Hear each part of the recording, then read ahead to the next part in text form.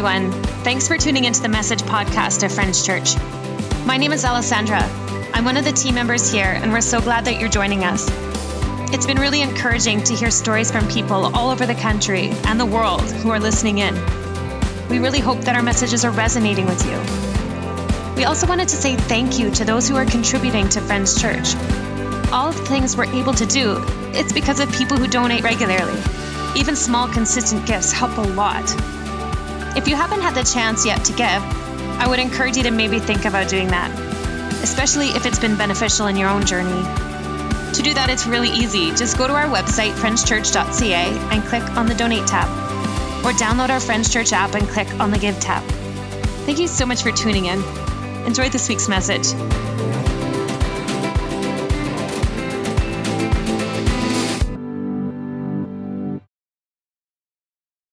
Good morning, everyone. I'm Jeff. Glad to see you. Man, I tell you, this place is filling up each week a little bit more, I'm seeing some familiar faces, old faces that I hadn't seen in a while, some new faces. It's just great. It's great. And again, to all our online listeners and watchers, we are so happy that you get to join us no matter where you are. So, how many remember Extreme Home Makeover? Did anyone ever watch that? Okay, so this was like launching when reality TV was kind of kicking off. This was like a phenomenon for me, but I remember one Sunday, Kathy was watching it. She said, "Jeff, you really need to see this." And I just took one quick glance at the show and I was like, I don't think so, Kath. Not really my cup of tea, but for whatever reason, I hung out, and for those that hadn't ever seen the show, basically they tell the story of some families that have experienced some extreme hardship. Sometimes there's a child with special needs or disabilities. Sometimes it's a single mom that hasn't had hardly anything. Their family, their homes are really primitive and rough shape, but they're just making the best of it. They're trying to. So anyways, this team rolls in. Ty Pennington, remember him? Lots of energy, that guy. And he was annoying to me, but regardless, they would interview these families, and they would find out a little bit about them, the values and the things that matter to them, and then they would let them know that they're going to send them away on a trip. And of course, the family's freaking out, and a big limo rolls in, and they say goodbye to them, and the family goes away. Immediately, once that car rolls out, corporations, armies of volunteers, volunteer tradespeople, they roll in, and sometimes the home is beyond repair. They just smoke it, literally demolish it, and start the rebuild. The family comes back from vacation, and they have this moment where it's the big reveal. And for anyone that's ever watched this, I didn't want anything to do with the show, but I caught the reveal. And I was like, Niagara Falls. I was like, oh, no, what are you doing to me, Kath? This family comes out of the vehicle. They move the motorhome that's parked in front of the house. Remember this? And the family are just stunned and crazy. You see the army of volunteers all cheering. And these people are losing their mind. They're going, are you kidding me? Like, this is our home? They take them through, and you just, you come to the end of the show, and you just think, it's beautiful when the human spirit looks into the life of someone who's suffering and goes, I can make your world a little bit better. And you see that, feels so good, Like, who doesn't want it? There's just something about that, I was driving home from church, actually, a number of months ago. It was raining out, and I don't know why, but for whatever reason, I took a different route. I came into our community a different way. I'm driving through a school zone, and there's this old, beaten-up pickup truck, rusted out, and the hood's up. And it was the only vehicle in this one stretch that shouldn't be parked there. And I don't know, for whatever reason, I'm kind of looking at it, caught my eye, and as I'm driving by, there's this kid, 19 maybe, 18, 19, and he's soaked, Can tell his hoodie's all soaked. He's got it pulled up over his hat. And he's standing in front of his truck, and he looks at me with one of those weird looks. Like, normally, if you don't need anyone, you're looking at whatever you're doing. But he's not wanting to, like, do one of these, but he's doing everything his eyes could do to say, can you help me? That's what I picked up. And so it was just enough for me to kind of go, who? So I pulled in and opened my door and just kind of yelled back. I said, you okay? And he said, my truck won't start. And I said, is it serious? He said, it's my battery. I said, well, no problem. You got booster cables? He's like, no. And it was like, well, I was only 5 minutes away from home. I said, well, hey, tell you what, I'll be right back. I'll just grab some booster cables. I'll come right back. And he's like, thank you so much. Thank you. So I, anyways, right back. Within 5 minutes, we have everything all hooked up. The truck's running. I'm pulling off the booster cables and putting the hood down on my truck, and he's there with his wallet. Now, he pulls out a 10. I could just a quick glance, I could tell the 10 was all he had in his wallet. But he's like, I'm sorry, I don't have more, but would you take a 10? I'm like, pal, I don't need your money. Just promise me you'd give back one day when you'd use this. Trust me. I can't wait to be able to do this same thing for someone one day. I said, good, right on. I got in my truck, and I'm telling you, I'm not sure who the winner was. You know what I'm talking about? I mean, it just felt so good to see him so excited. He's like, thank you so much. And he says, I live on the other side of town, and I came over to visit my girlfriend. She doesn't have a vehicle. Anyways, I drove away just going, oh, that felt good. That felt amazing. There's just something about being able to do something for someone where the response, whatever, it's just helping. It's like these warm fuzzies take over. Hey? You felt that before? When was the last time you felt yourself doing something for someone and you just felt that, what they call the helper's high? Maybe you're volunteering. Maybe you offered some money, loaned something to someone. It's just like, oh, that felt good. That helper's high is not a figment of the imagination. It's actually real. Did you know that? There's something that goes on inside. Current research, there's a lot of current research on acts of generosity. It's telling us that generosity makes us happier, that there is a psychological basis for the warm glow that seems to accompany altruistic giving. It actually is a thing. Generosity releases these endorphins, these happy emotions that go through. It's just warm, tingly feelings. That's a real thing. Generosity kicks those into gear. It fights stress, they say. Generosity does. It actually makes you healthier. It increases life satisfaction. There is robust evidence that volunteers are more satisfied with their life than non-volunteers. This is documented stuff. This isn't stuff that not-for-profits make up.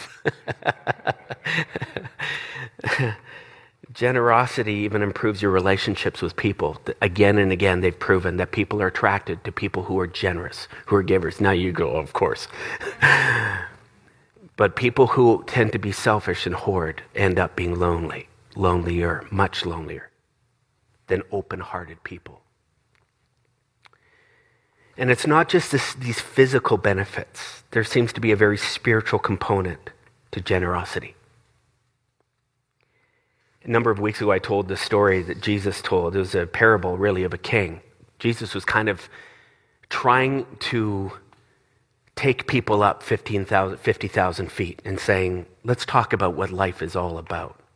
Because after our numbers run up, it's going to be like a king who's going to look out over a crowd of people And he's going to, like a shepherd, he's going to separate people into two groups, like sheep from goats. You over here, you over here. You remember me telling the story?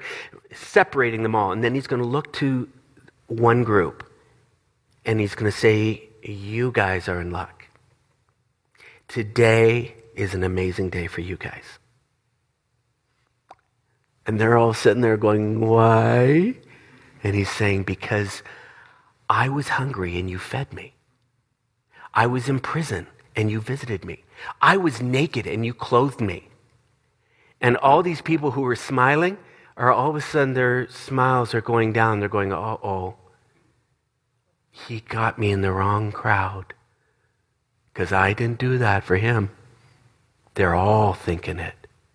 Finally, someone speaks up and says, I think you got the wrong person. I don't think I ever did that for you, King. And the king says, no, you did. It wasn't for me exactly, but it was for some of these people along the way that you've met over your lifetime. It was these situations you had no idea anyone was watching. I saw it. I saw what you did there. And because you did that, it was like you did it for me. This is a story Jesus told again and again. When it's all said and done, these little inconveniences, these little moments where generosity could have prevailed, when you did it, that was the heart of this thing. For all of these reasons, spiritual, physical, emotional, relational, it should be no surprise that I've never met one person who didn't want in some way to be generous. I've never, even talking about the whole spirit of Friends Church, someone asked me the other day, we're out for beers, he's like, you are kind of a different church. What is it that you're really trying to achieve? Like, okay, so you're not trying to just keep people out of hell. I said, yeah, no, that's not our game. What is it then? I said, we're trying to make our world a little bit better. Really? I said, yeah. We're trying to teach people how to be less of an asshole. That's what we're trying to do. He goes, oh, well, that makes sense. I said, we're trying to help people live in a different way that makes their world better. Does that? And he's like, I love that. I said, we're about taking water. I told him the story of the castle in the well. And he's like, if I went to church, I would be going there. I would be going there. There's something that rings true of the human spirit that wants to be in the generosity game. It says, that is something I really believe in. But how many know that wanting to be generous, wanting to live generously in their world, and actually living generously in their world, two different things. Isn't it true? It's tricky. I'm not saying that to beat up anyone. It can be tricky. Generosity, you see someone holding up a sign for donations. I just rolled through McDonald's today. There was a guy standing, this isn't him, but there's another guy, and he's sitting there with his eyes down. He's in rough shape. What do? You know, one time, I didn't think twice, pulling out a 20 saying, hey, look, get in there. Have a couple meals. You can buy you breakfast, lunch, whatever. Didn't think twice about it.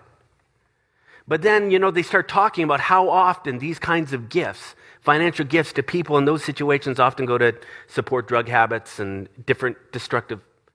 So now I'm just like, And so what do? Do you reach for your change, or do you just kind of, not today?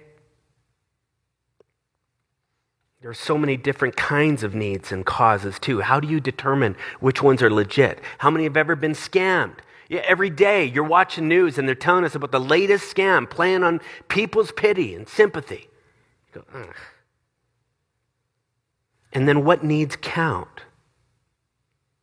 If someone's unable to make their car payment or pay their cable bill, are those deserving of one's generosity? I mean, especially when you think of all the people out there that are unable to put food on their table. Sometimes I think about needs in our local setting. We live in one of the greatest countries in one of the greatest worlds. We got healthcare. We got all these kind of things. You're going, geez, think about all the people outside of our country that seem to need it way worse. And what if someone's needs are actually somehow self-induced? like there's been some irresponsible spending. Perhaps they misused the resources in some way. And, maybe it was an addiction that led them down that path, some sort. Should that disqualify them? Or disqualify generosity in some way? It's tricky, isn't it? And then, of course, there's those ungrateful responses that you can get. Someone says, is that all you can do?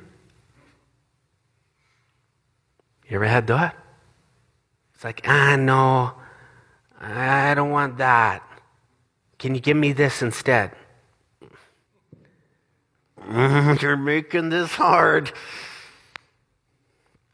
You ever have those moments when you've stepped out and then afterwards you're going, why did I just do that? Of course, maybe the last complexity that I'll just mention is knowing how much. How much do you give? What's the right amount? Should I commit to more than just a kind of a one-time thing to this organization? Should it be an ongoing thing? How often should I volunteer? Is it enough just to go once, but now they're asking me to go again? Geez, I wasn't thinking it would become more. So I thought I was doing a good thing by showing up once. Now they keep calling, emailing. And if I give a substantial amount, will that create some kind of dependency? Where all of a sudden now they're expecting me to do that again and again. I can't do that. I mean, it's complex. Anyone that has taken generosity seriously knows very quickly it leads to a whole bunch of questions and challenges. Which is why so often it's just easier to kind of just look away or say, not this time, I'm sorry. Which is a pretty default answer.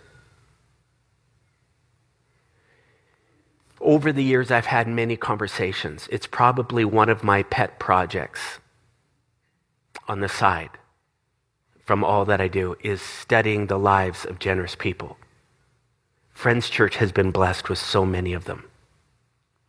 Over the years, I've loved to sit down and just say, when did you learn how to give back? Where did that come from? Because what you're doing is uncanny. It's uncommon. How is it that you do this?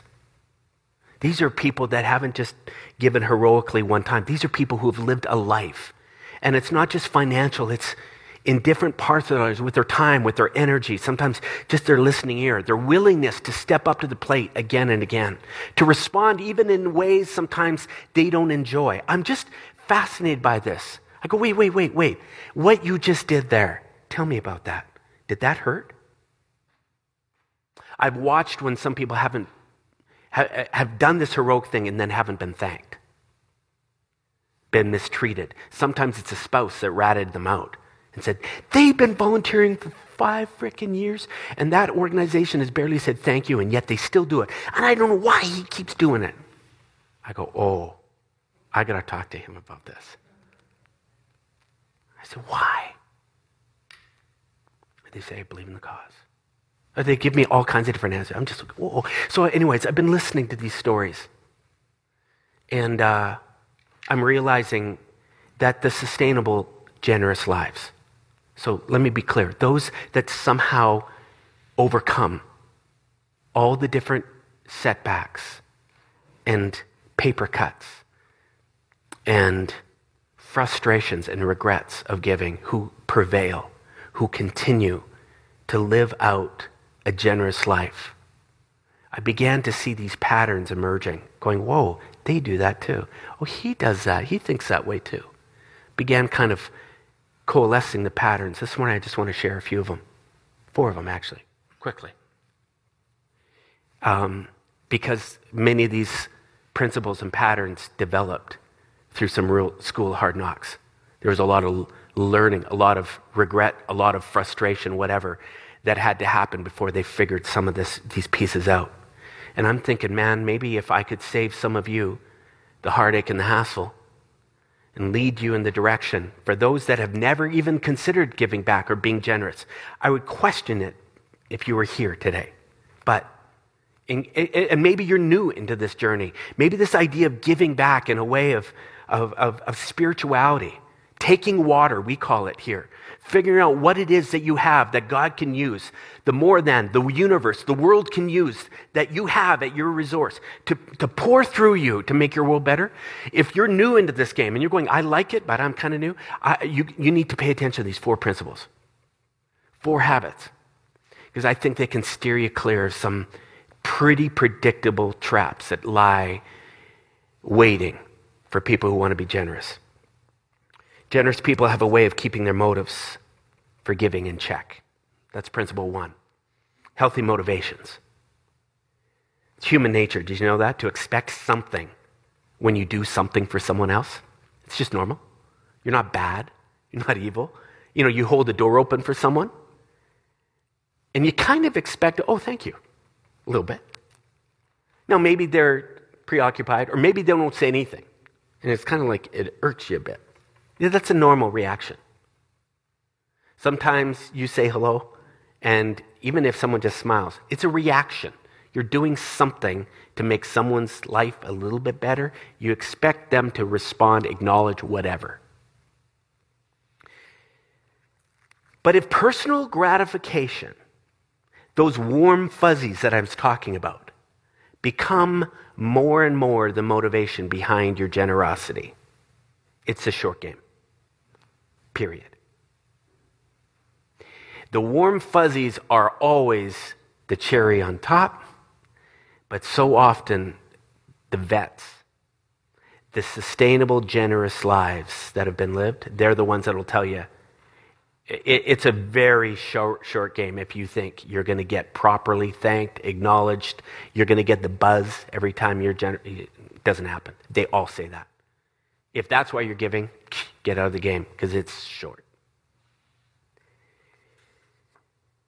Some acts of generosity just don't get acknowledged. They don't get celebrated. But that doesn't mean they weren't important or needed or significant. Period. Jesus was very quick to warn people about their motivations. He says, watch out. Don't get caught in this thing. You start doing your good deeds for public attention, recognition. There's this sinister side of some of the public corporate philanthropy that goes on in the world. I watch golf. At the end of every tournament, the CEO of the corporations that are sponsoring the tournament stand up with their big check. And they present to this not-for-profit foundation millions of dollars. But they got their logo all over the place. They're going, hey, check it out. We're good. We're nice. Trust us. You see a little bit of a sinister side that's saying, oh, we'll scratch your back, but what's in it for us? And that boils all the way down to the little things that we do every day, the kinds of people we respond to, the kinds of needs that we'll pay attention to, and the ones that we brush off. Jesus says, be very careful, because there are hypocrites out there who start blowing their trumpets in the synagogues and the streets to call attention to their acts of charity. He says this, when you give to someone in need, you do it so secretly that your left hand doesn't have a clue what your right hand is doing. One hand is pulling money out of your wallet and sliding to this person, and the other hand didn't even have a clue it happened. He's not encouraging schizophrenia or understanding split personalities, nothing like that. That's not what he's about. And maybe the metaphor breaks down after a point. But what he's saying is no one needs to know. And if you can keep it there, if you keep it healthy in terms of your motives of just wanting to help, something beautiful happens. Something beautiful happens. There's a grace, and I'm telling you, an ability to be able to look past people's personality quirks, their relational awkwardness. Sometimes some people, because of such shame, they would never say thank you. They would barely look up. That's okay. Seasoned vets look past all of that stuff and they say, I know what I'm doing is needed. And I'm doing it, and I'm done doing it for anything else. Another attribute of long-term or seasoned generous people is a strong sense of boundaries. They're able to say no. They understand their own limitations, and they have a keen sense of when they may be doing something that, rather than helping, is actually hurting. They have this distinct ability of understanding that there is a limit to my acts of generosity. There is a fine line when all of a sudden I'm now hurting more than I'm helping. And it might be hurting the person they're trying to help, or it might mean they're hurting themselves. It's funny, I learned this. It was a weird experience for years. And for those of you that haven't been attending very long, Friends Church, the second life of Friends Church, which started a long time ago, years and years ago, we shifted to this taking water to our world type of community that just said, we exist to make our world better. We started challenging people. How can we do this? And so there was individual acts of water being taken in people's own private worlds and communities and neighborhoods. But then there were these collective responses by our community. We began building homes in El Salvador. Switch Student Ministry began taking large groups of kids down into Mexico, building homes over their spring breaks. Countless homes. They built a soup kitchen that would feed then impoverished people down in Mexico. And they would collect bottles, and still are collecting bottles to be able to fund that soup kitchen. We've sponsored a refugee family from Syria. We sponsored an entire village in Guatemala, a Rio Azul, a 10-year project. Again, these are all amazing projects that as a community we've been able to do together because of the power of numbers. And we would then add up all the money that had been donated throughout a year to all these different kinds of things. And we kept track of this simply as a measure that says, this is what we value. We measure what we value. We put up this big bar graph. I forgot to include it this morning, but if you've been around, you'll remember the bar graph, but typically it's what organizations like us do, and then it was like what the Friends Church community is doing. It was like crazy. We were giving equivalent of up to 24% of our entire operating budget every year to these humanitarian projects. It was so thrilling, so exciting. Then the recession hit. Giving began drying up. Large donors who used to write these monster checks to be able to help us do what we were doing, all of a sudden were hit and miss. And we were in this crazy place of going, man, we know what we want to do in some of these different parts, but we don't know if we can cash those checks if we write them. Remember sitting with a generous donor. This guy is one of the most generous people I've ever met. He's a vital part of our community. And it was right in the middle of this, and he asked to meet. And I was expecting when I came to meet with him that he was going to get in my grill and say, Jarvis, you better not renege on the commitments we've made. You better make this happen. Let's do what we can do. That's what I was expecting. Instead, he looked at me, he said, dial it back, friend. You got to take care of mothership here, this community and the needs of what's happening here. Because if you don't, and this thing craters, all that stuff goes away long term. There is a time and a place for everything. And as painful as it is to say no, and as heartbreaking as it is to know that there's needs out there, if you don't, you are hurting everyone long term. It was just so not what I was expecting from him. I remember going back to our board were unanimous. They said, we've got to make changes here, and we see them as short-term changes. Generous people understand that there is a need for limits, a need for knowing where your gauges sit at all times. The short-term generous people tend to not pay attention to their gauges and give when need presents itself. And they try to figure out what's going to happen later. In religious circles, they say, God will provide. Maybe you've heard that before.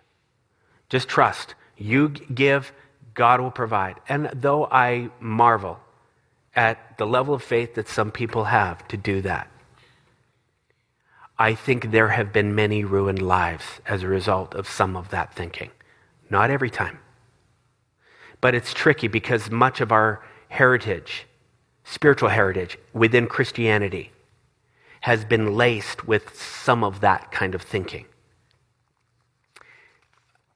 There have been entire chunks of human history within Christianity where these people, we call them the martyrs, literally laid down their lives for the sake of religion, spirituality, Christianity. And they justified it with Scripture. And don't get me wrong, there are many passages of Scripture that say, hey, look at, you give believing, and your needs will be taken care of. There's other times where it just says, someone smacks you, turn the cheek. Someone has a need, you give to them without any expectation of return. Well, you do that enough times. So over the years that I have been involved in these different circles where giving was, this kind of giving, sacrificial, kind of martyr giving, was celebrated. We were watching people all the time. Some were volunteers that were giving so many hours that it ended up crippling relationships. Some of them had such a giving thing going. Many of them became estranged from their own families, kids, marriages broke down. Some were left financially in shambles. And there was spiritual justifications for it all, but something inside of me said, I don't think that is necessarily what Jesus was getting at when he talked about giving. There's something about being able to sustain your way of life. Someone was telling me recently about a story of a guy, he was a doctor, very successful doctor. He saw this need over in the Ukraine for doctors. No one had them. So he came up with this illustrious plan. He was going to go over there, start up his own practice, take care of needs. Someone stopped him and said, whoa, hang on a second. You're making the kind of money you're making right now? Why don't you keep doing that? And then use a portion of the funds that you've got to hire local doctors over there. The amount of impact you could have would be way greater. You can do this in a sustainable way. Generous people who are in it for a long game have a clear understanding, it seems, a better understanding of when they have to go, whoa, no. I can give up to here, and then I'm done.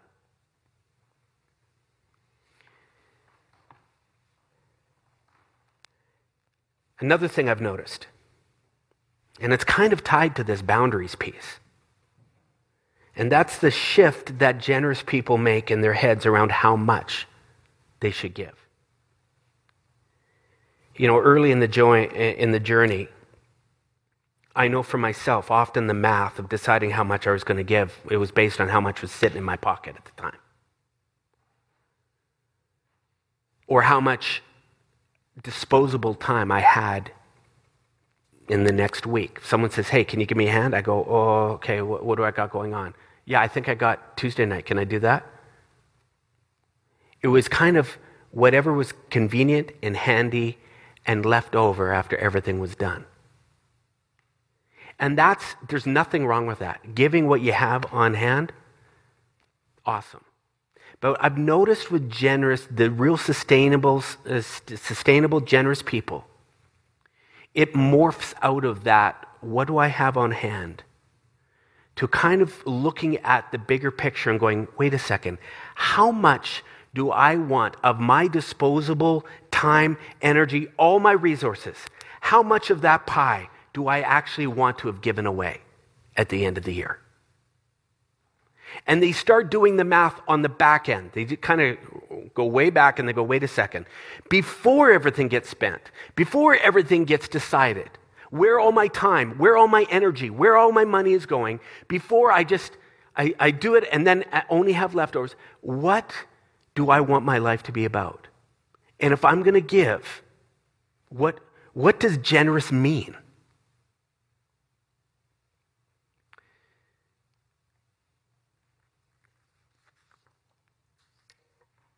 Early generosity, it's more of an afterthought. More seasoned generosity says, wait a second, next year. I was just with a gentleman. He was telling me, he was asking me just about his a financial thing that he had done, giving to the church, and then he was talking about kind of long term. He's going, here's what I was thinking for next year. And I was going, how far out do you think? He says, well, I try to get way out in front of it.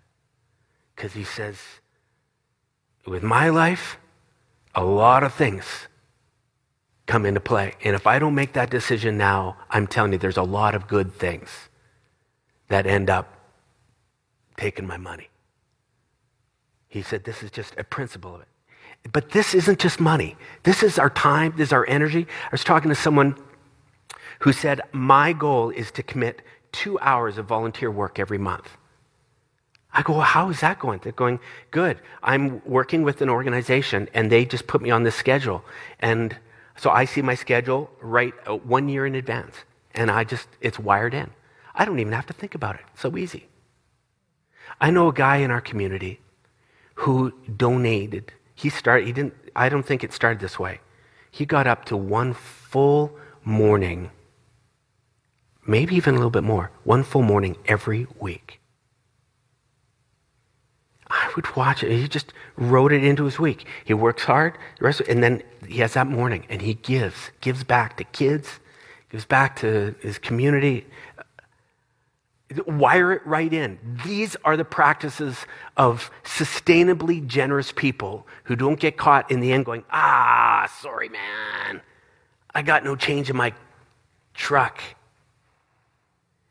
They're thinking ahead. I have one woman, actually, there's one person was telling me that they, outside of kind of their financial allotments, within the allotment, they look at their pie, they go, we want to be able to give away this percentage.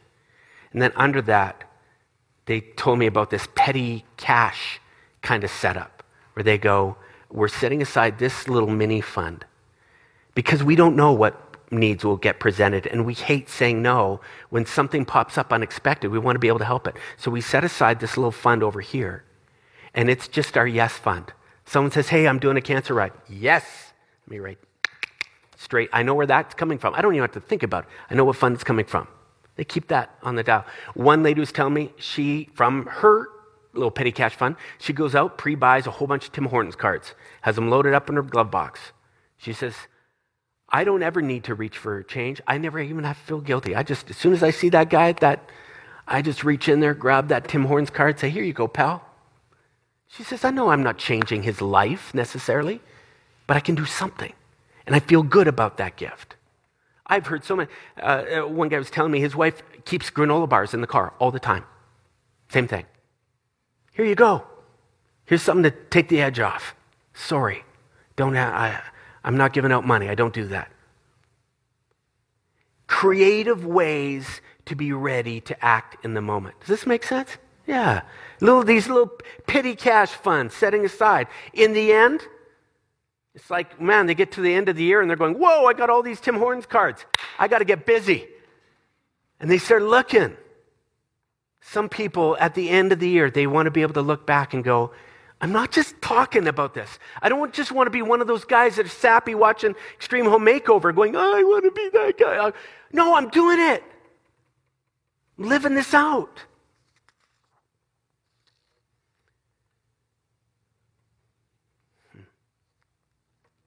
I don't know what your relationship is with generosity, how you react to this or what's going on inside of you. This isn't leading to some offering, just so you know. I always get nervous talking about money. I used to get nervous about money, but money is too big of a part of our lives. It's too huge of a part of our lives. Our time is too big of a part of our lives. Our energy, all the different resources we have at our disposal, and I'm telling you, we are living in one of the most consumeristic cultures we know. Every voice out there is telling you to claw and hoard and scratch. hang on to what you got because you don't know. No one else is looking out for you. Jesus came along and he said, no. There's a different way of doing this. It was weird. One time he says, those who cling to their lives will lose it. But those who will give away their lives, they'll actually find it. He was onto something. There's something that happens when we step outside, take our eyes off ourselves, and just notice. I heard some great stories. I mean, it don't even take money. One guy was in McDonald's the other day, and there was a guy in there that had canes. He has his bag of takeout food, and he's going out to his car. A woman sees what's going on. She sprints out of the restaurant to be able to help him with his stuff. In the end, he's going, no, I'm good. I've learned how to do this. The fact that she was just watching, I can help there, I think. It's a trained response. It's something you learn, you pick up on, where your radar is just going, where's the need? I want to be ready. I want to help. I hope that for you this week. I'm looking out, and some of you, I know your stories too well. You do this. And I'm so proud. We want this to be one of just such a generous community that isn't reckless, isn't irresponsible, but is able, long run, to make such a lasting impact in our world without cratering your own lives, without hurting your marriages or your relationships, without teaching dangerous habits to our kids, but raising them up. I had a conversation with this one guy, very generous guy, and I say, did it get easier? Like when you made all your money? He's like, no. He said, I'll tell you right now, some of the stingiest people I know are the wealthiest.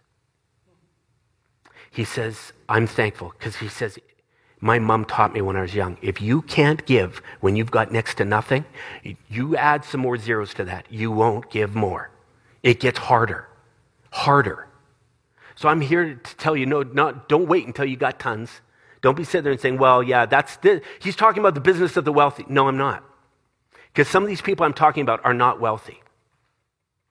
They are giving people.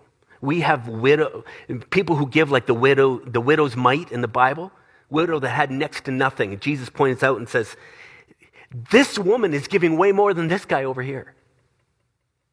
Truth is, we can just keep our eyes open. And regardless of where your resources are at, where your finances are at, where your time's at, you can maybe start making decisions at a little higher level, saying, okay, I'm pinched right now financially. Probably the most responsible thing you can do is not to give money that should be going toward debt or anything like that. We're not a church that promotes any of that.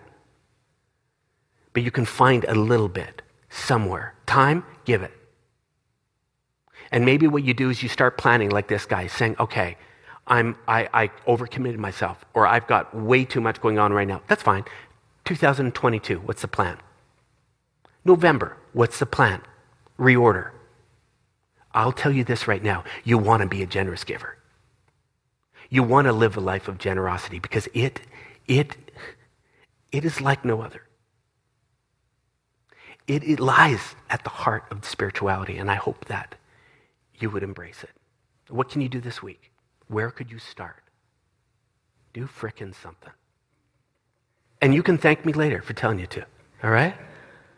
Have a great week, everyone. My prayer for you is that God will show you, keep your radar up, and he will show you those opportunities where you'll make a difference in someone's world. That's my prayer. All right, that's it. Have a great week. We'll see you next week. Vince is up.